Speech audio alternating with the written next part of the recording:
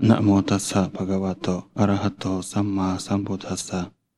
Namo tassa bhagavato arahato samma sambuddhassa. Namo tassa bhagavato arahato samma sambuddhassa. Buddham dhammam sangham namassami.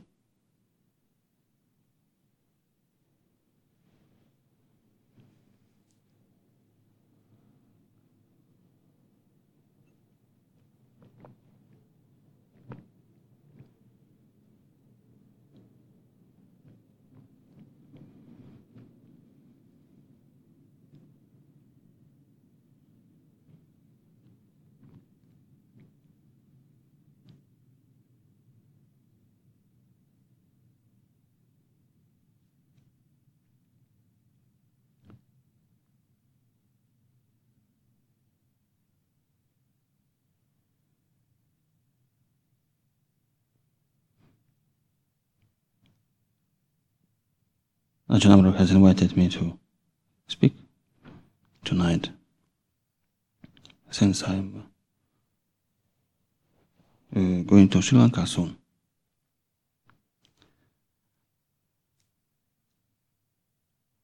Probably not forever, but...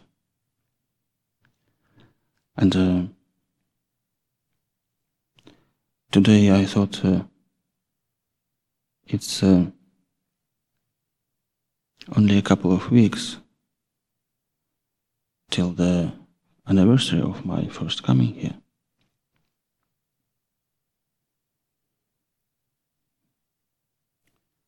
It will be 20 years. So it's not a small number.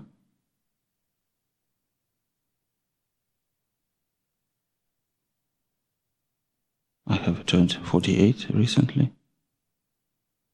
It's also not a small number.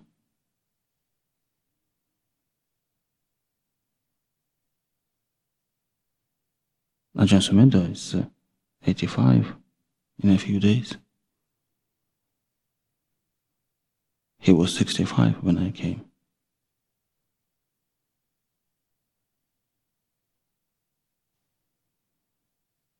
Ajahn Aryasila was here, I remember him. And that's pretty much it. Nobody else.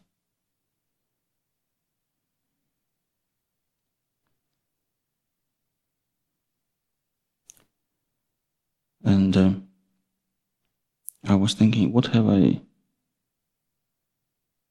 gained or achieved in the past 20 years?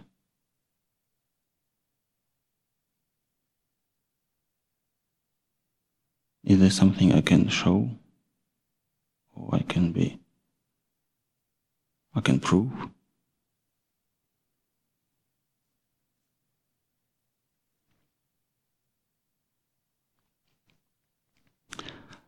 And all I could think of is, it seems to me that I'm less confused.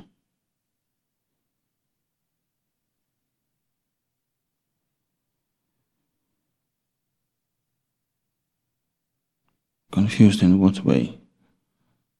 Is what are we confused about?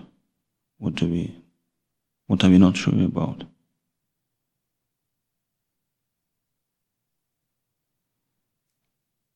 What is beneficial, what is not? What is wholesome, what is not? What is to be developed and what is not to be developed?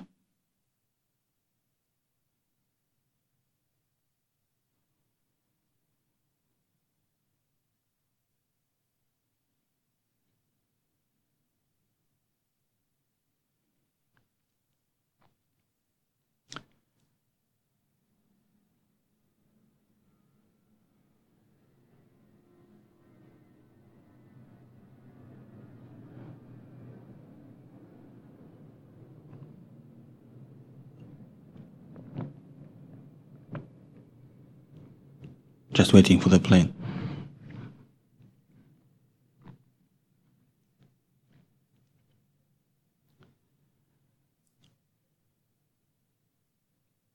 Many years I have spent trying to meditate so that I achieve some kind of a state of mind.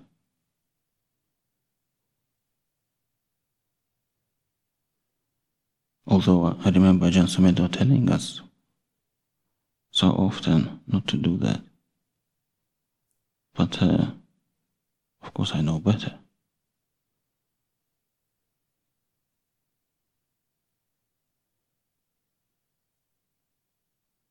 And sometimes it does feel like you're getting something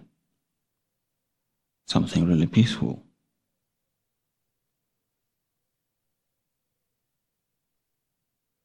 And then you carry it around trying not to spill it. And then something happens and that's it. You didn't even notice how it was gone.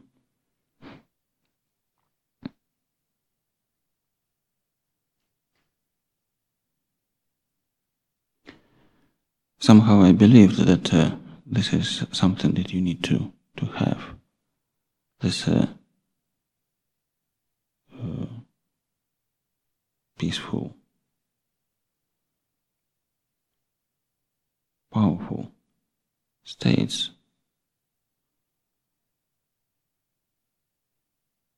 States of mind, states of peace, maybe concentration.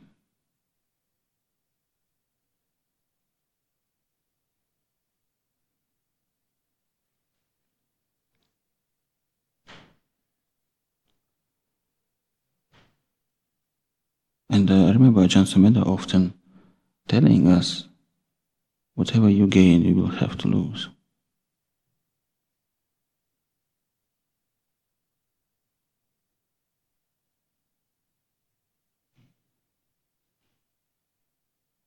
So once you accept that, then the strive for gaining is not so important.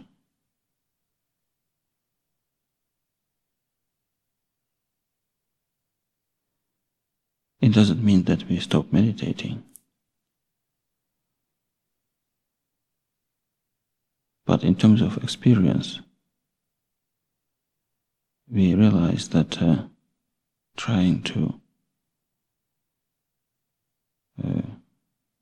create, build up some kind of a state of mind is stressful.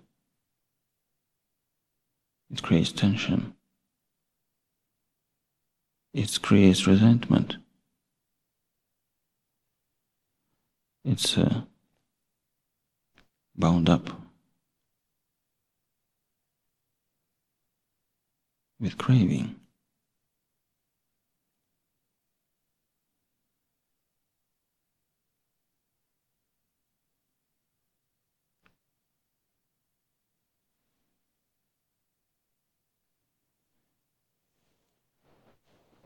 And what is more peaceful is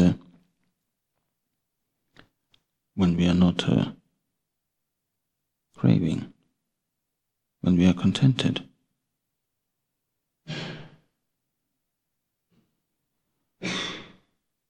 Contented with material things, contented with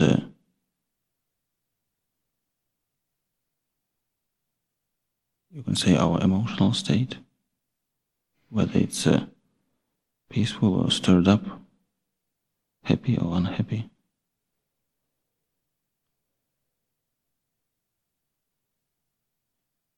Whether we are full of loving kindness and benevolence, or full of resentment and grief or anger.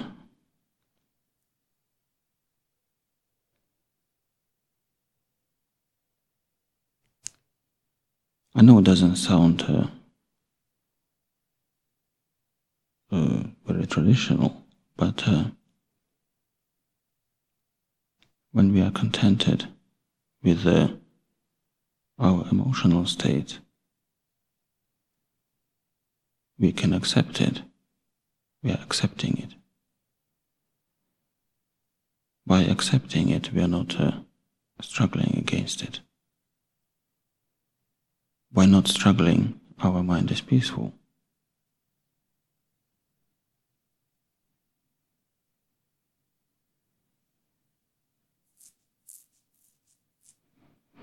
And then when the time comes, we see it off.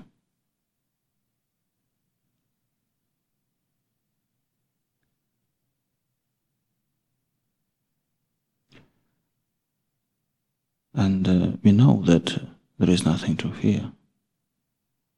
There is no need to fear unpleasant emotional states.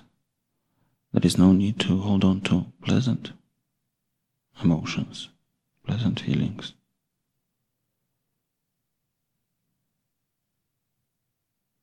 So we develop equanimity.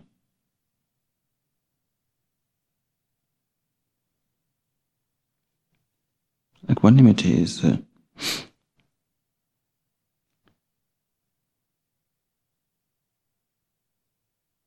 I would say is probably most precious state of mind.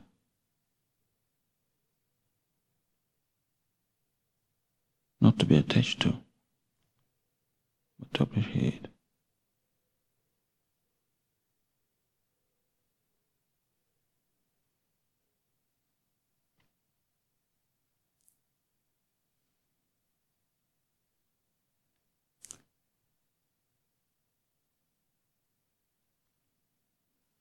When we become monastics, we give up some possessions and submit ourselves to community life, things we are allowed, not allowed, things we can have.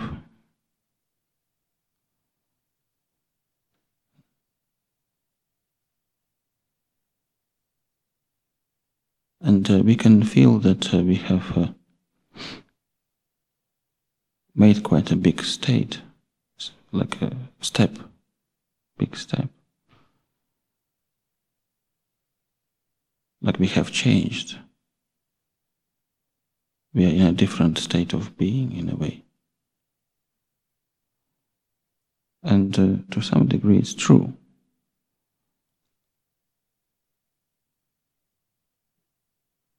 So we have given up most of our material possessions. We have little, we rely on generosity of others to sustain ourselves. And for some it's not an easy step. To me it was easy. I didn't have anything anyway. I came here with 40 pounds, which I sent to my mother before ordaining.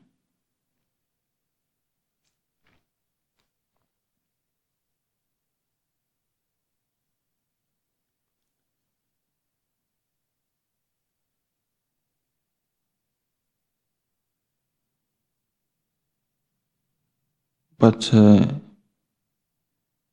we don't necessarily give up our craving for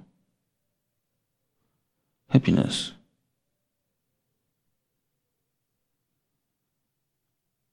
We may have become monks or nuns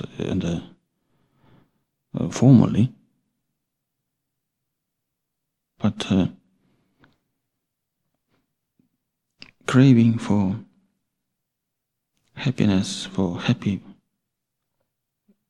feeling happy, feeling good,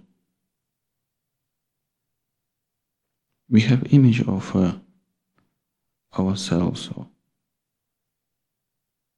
we may have, I don't want to talk for everyone, we may have image of ourselves as a Marco Nan, as a kind of a positive, peaceful, happy, contented being. And we can fall in that trap of trying to create those happy, positive, contented feelings, kind of a personality of a monastic.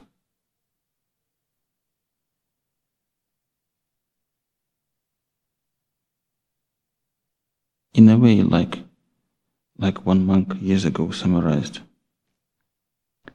if you pretend long enough, you become like that. If you pretend long enough to be peaceful, you become peaceful.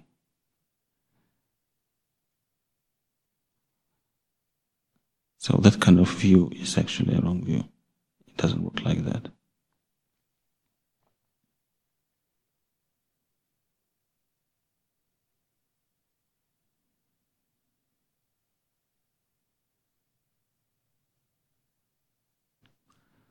And sometimes, I have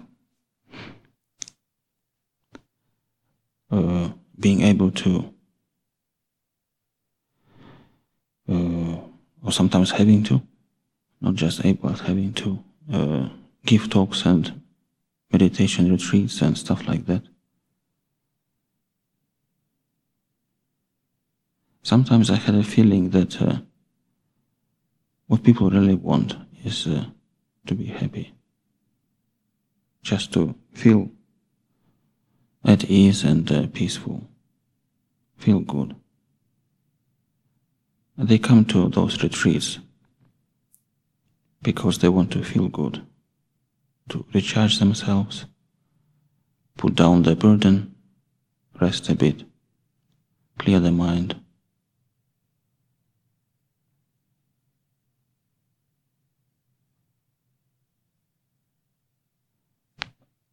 And I thought, I don't want to be kind of a part of a well-being industry.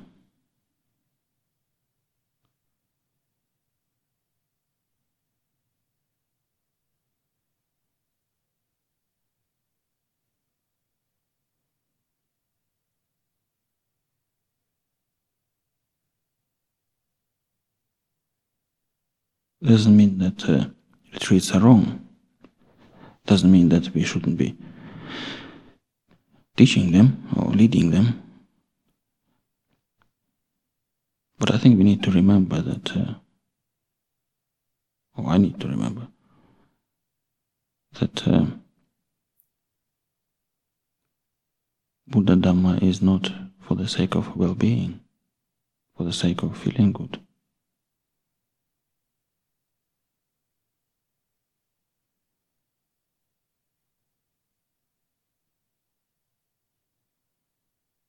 Well-being is conditioned.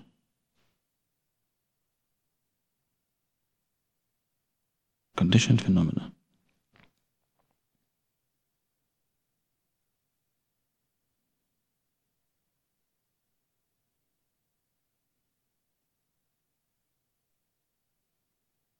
When we can accept and be at ease with whatever state we are in,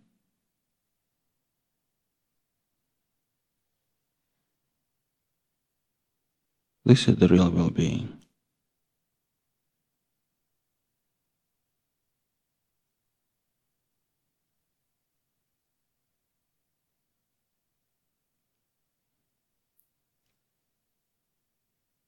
Because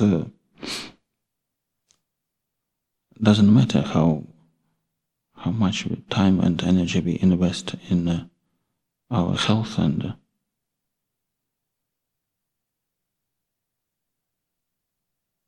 trying to live in a right place and with right people, there will be always something that bothers us, something which causes us grief and pain. And even when we feel sometimes we got it right and the conditions are perfect, people are great, friends, the weather is good,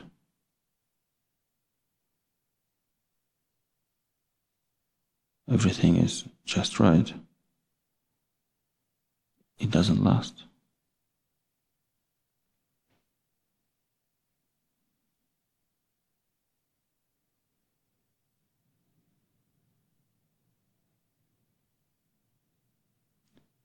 The end is not somewhere there.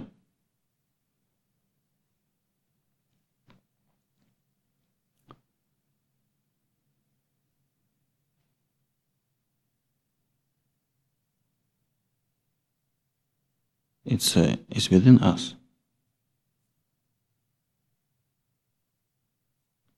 Happiness and the end of happiness, suffering and the end of suffering. Just like death is not outside, death is within. We walk around with it, carrying it inside.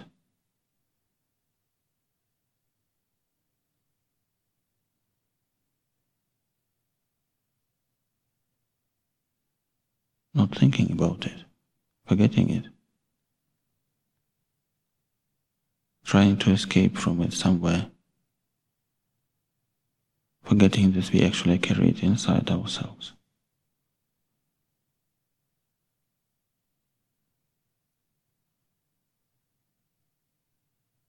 And only when we can accept it, we see it and accept it.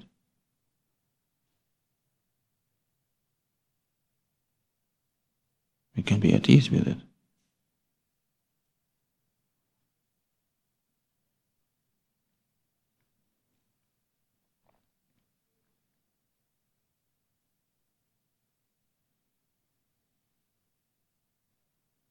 So the practice is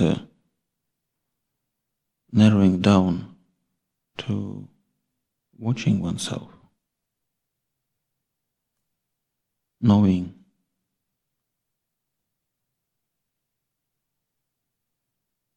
the state of mind, the feeling you experience, and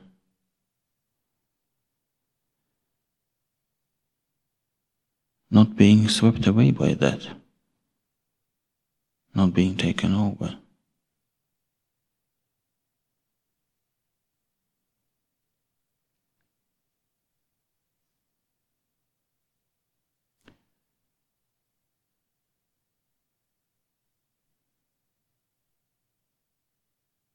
Not giving in to frustration and craving.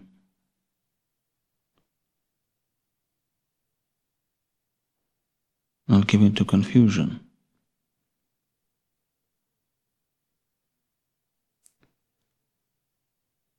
So it involves discipline. It involves enduring that which is unpleasant.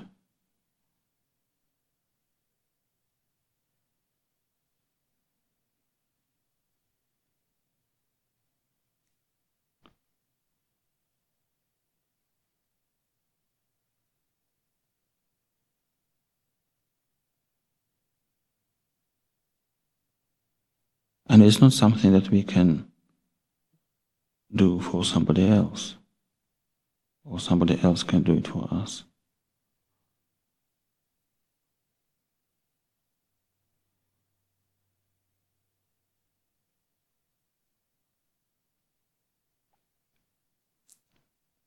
So if you are trying to look at your companions in the holy life, trying to guess their achievements and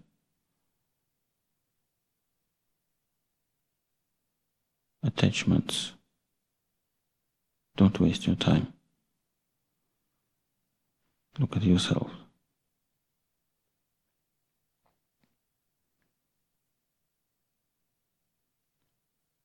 Not that I have not done it myself, but it's a waste of time.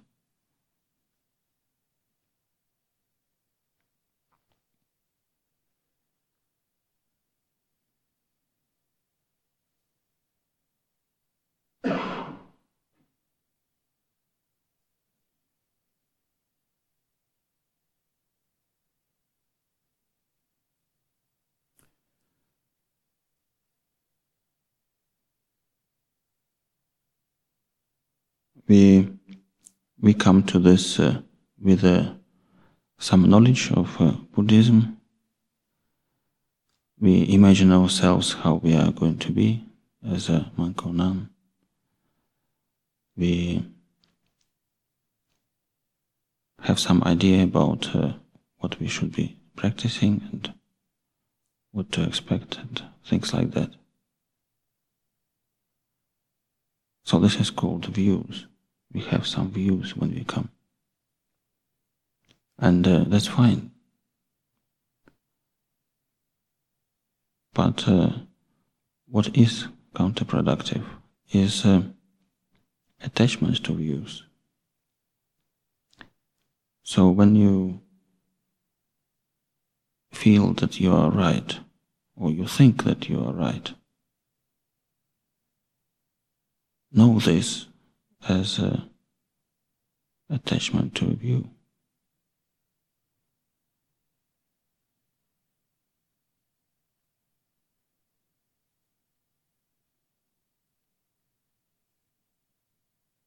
And this is something to release, to let go.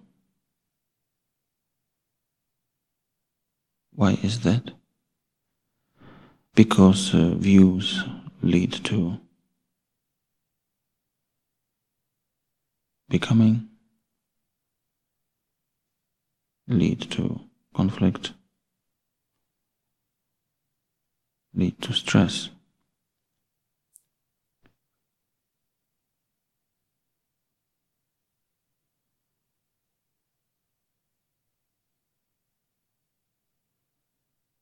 So give attention to what is present within.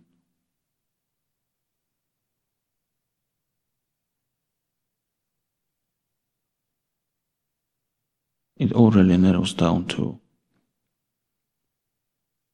feelings, pleasant, unpleasant, neutral feelings. So don't give attention to sounds and images, tastes and thoughts, but know what you experience, know what you feel. Pleasant feeling, unpleasant feeling. The tendency is to resent unpleasant feelings, whether they are arising because of the body or because of the mind. The tendency is to indulge in pleasant feelings and to ignore neutral.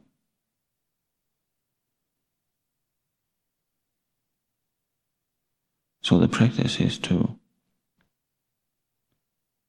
know what you experience, know your reaction to it. Allow unpleasant to exist, not to hold on to pleasant.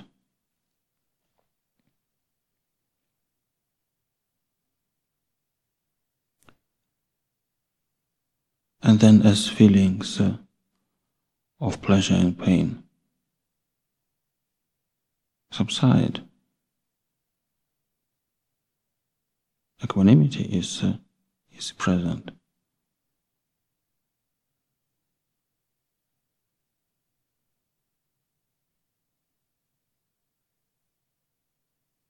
And with not creating any views,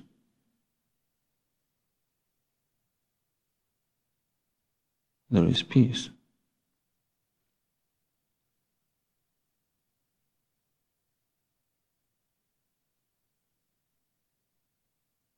Remember that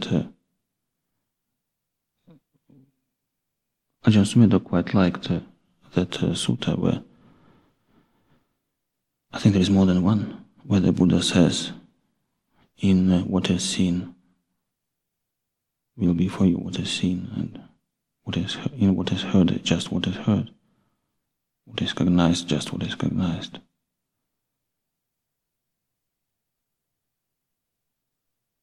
In the sound, just a sound. In the feeling, just a feeling.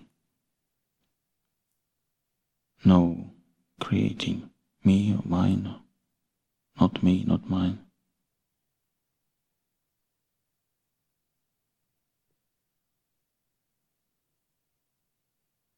So this is the practice.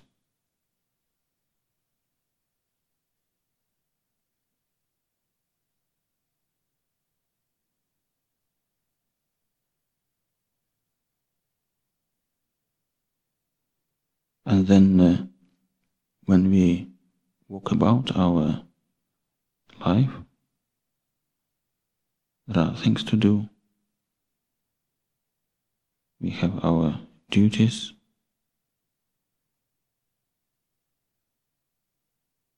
Being on time, keeping the dress code. And then things we can do to help others. You know, I know it's a bit early maybe, but 48 is, the time when you kind of feel a bit close to the top of the hill.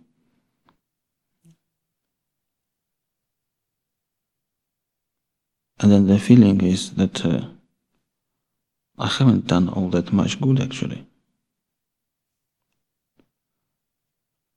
You kind of think of opportunities you have missed, and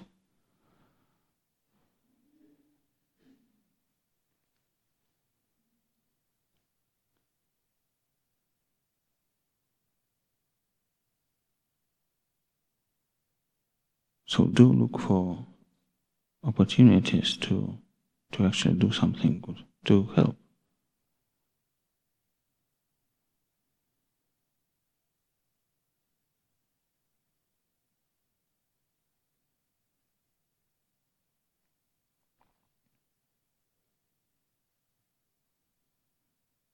It's so easy to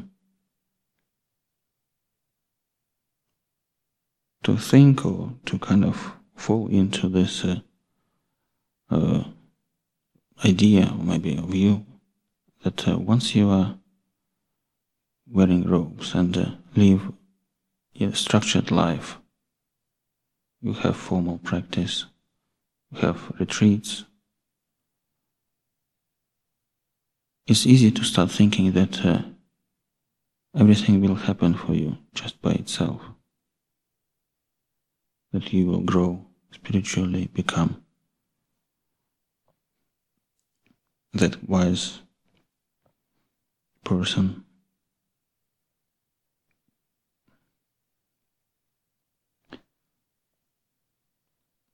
I came here 20 years ago, and nearly 20 years.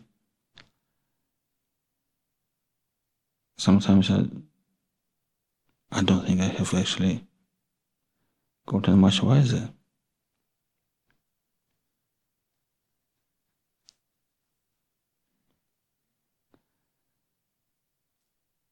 But then I know it's just a view, it's just a perception.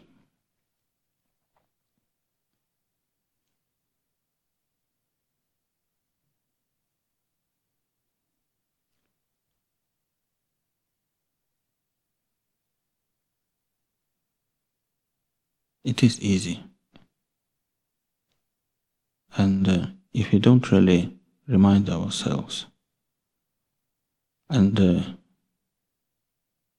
make effort is not only formal practice or kind of austerities.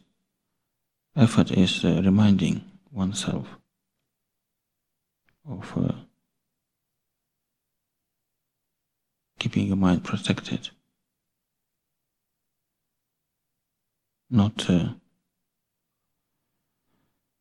making effort not to follow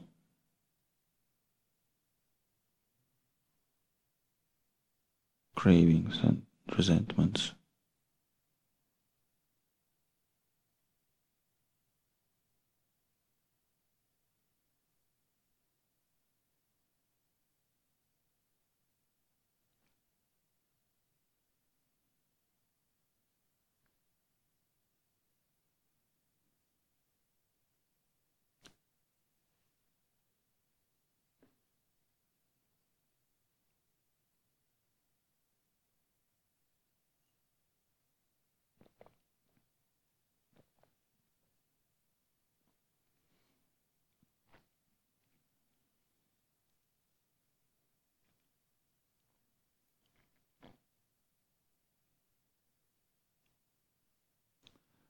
When we make effort, when we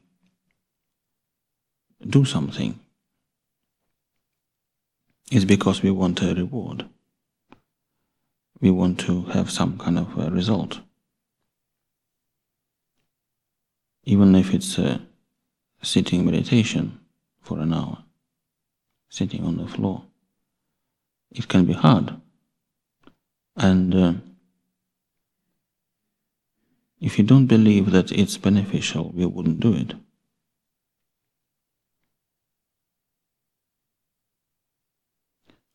So when we have this faith that is actually good for us, then we sit or whatever we do. We do because we think it's beneficial.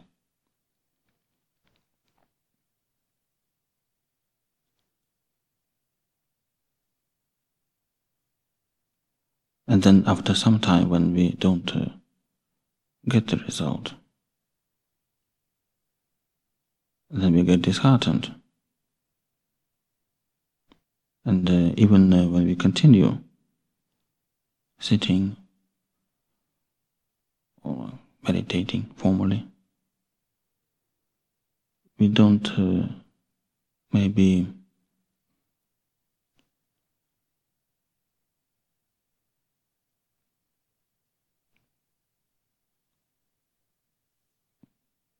make effort, maybe.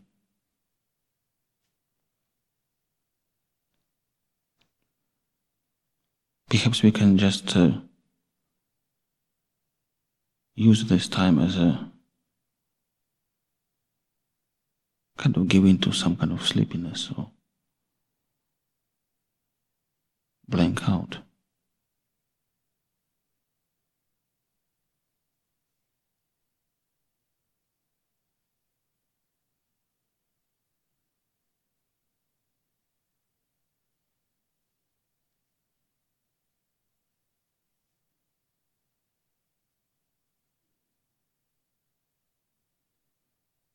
So this is also one of those traps that our views can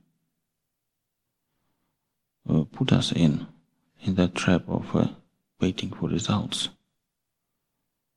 expecting a reward for the hard work, for the enduring all this.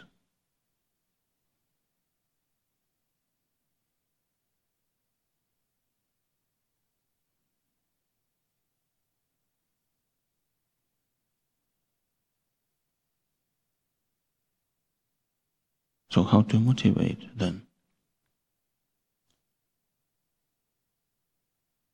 If we are normally motivated by result and there is no result, tangible, physical result, happy result, how to motivate oneself.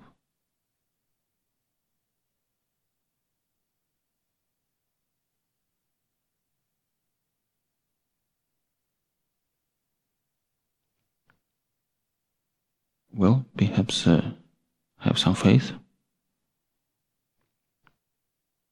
People been doing it for a long time, and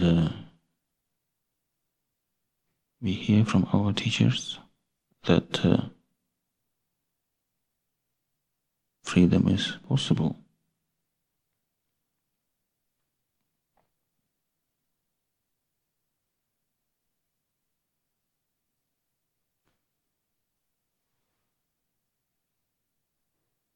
It is possible to experience it for oneself.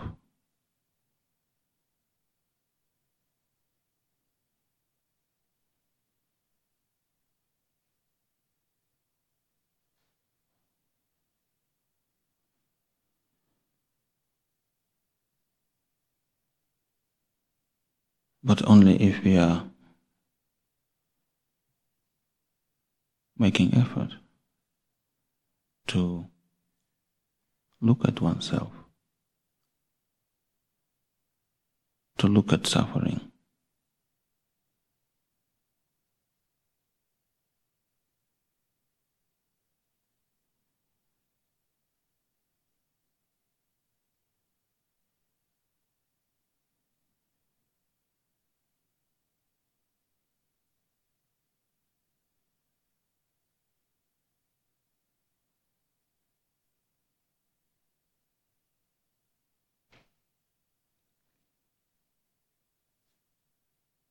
When we are left with no distraction,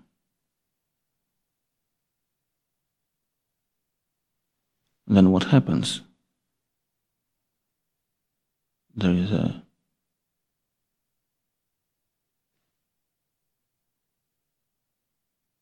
body and stress.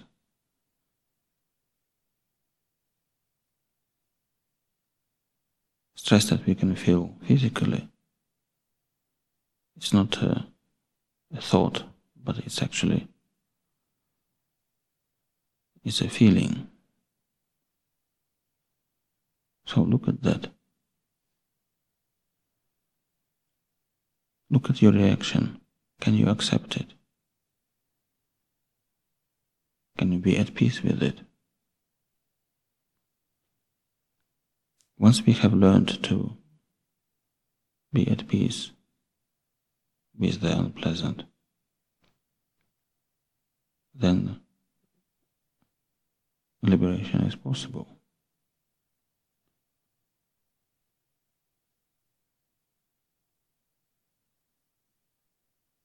Why is that? Because if you're not accepting something, if we are resenting it,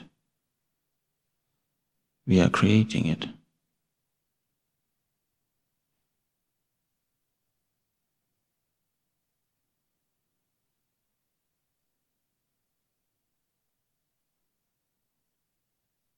So when I said we walk around with death inside, we walk around with suffering inside,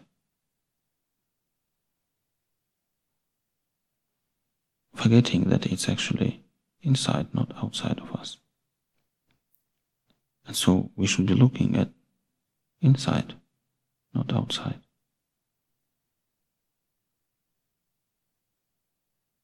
With equanimity.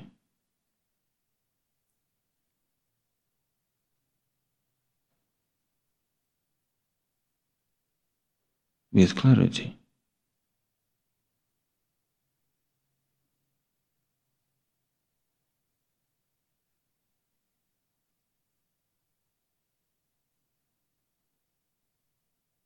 So how is clarity achieved?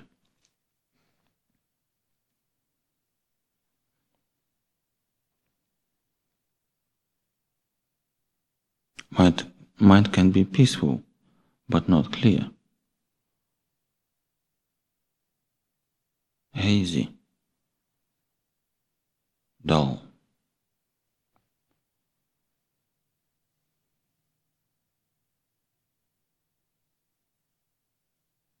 It's just a state of mind.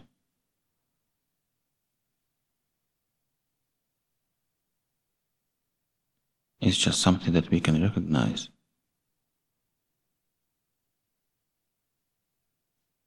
And for some it's a habitual way of being. So that means we have to go against habit. Put ourselves in a situation where it's less likely to develop, to grow.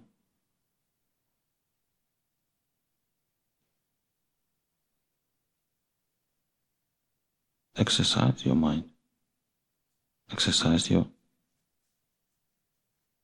attention.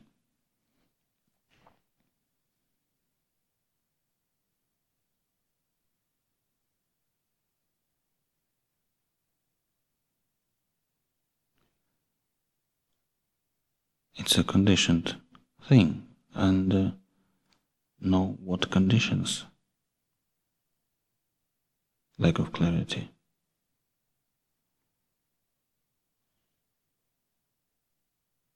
Natural mind is clear.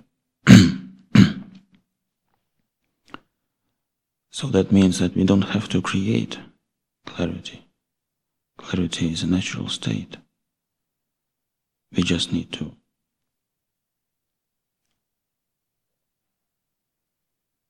know what conditions lack of clarity, dullness.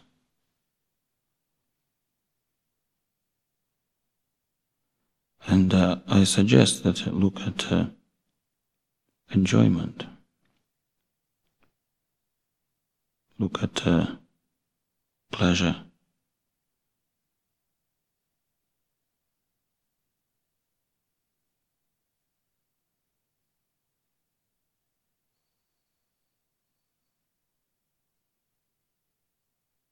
Sense pleasures. Pleasure of sleeping. Pleasure of daydreaming.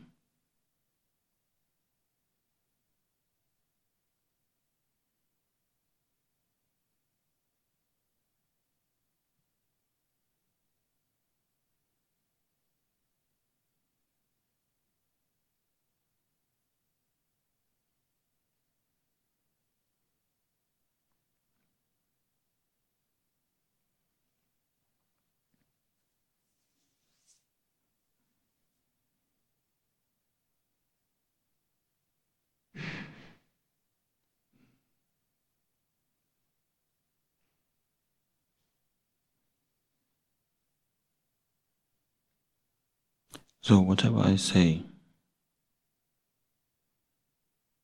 it's something for you to think, to try, and just like I think with most teachers, not many would listen, not many would follow.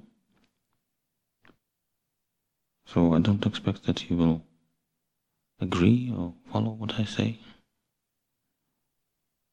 But I share it anyway, because I think it's a good thing to do.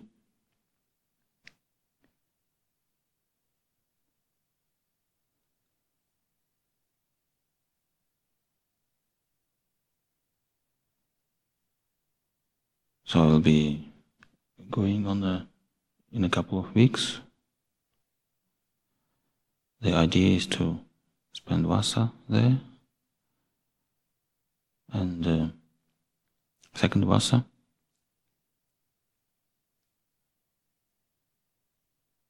Maybe see a bit of the country, if there will be opportunity, and find some place where I can spend some time in solitude. Have not done it for a long time.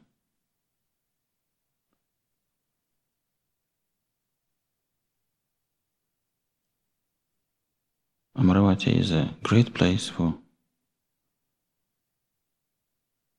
service and community life, but it's good to have time for yourself somewhere where only you and your mind.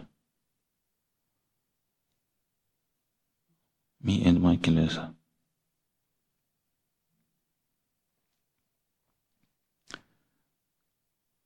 And we see if, I think, if Nuposumedho will be here for the next year's Vasa, then it would be nice actually to be here. That would be the time to be at the Amaravati.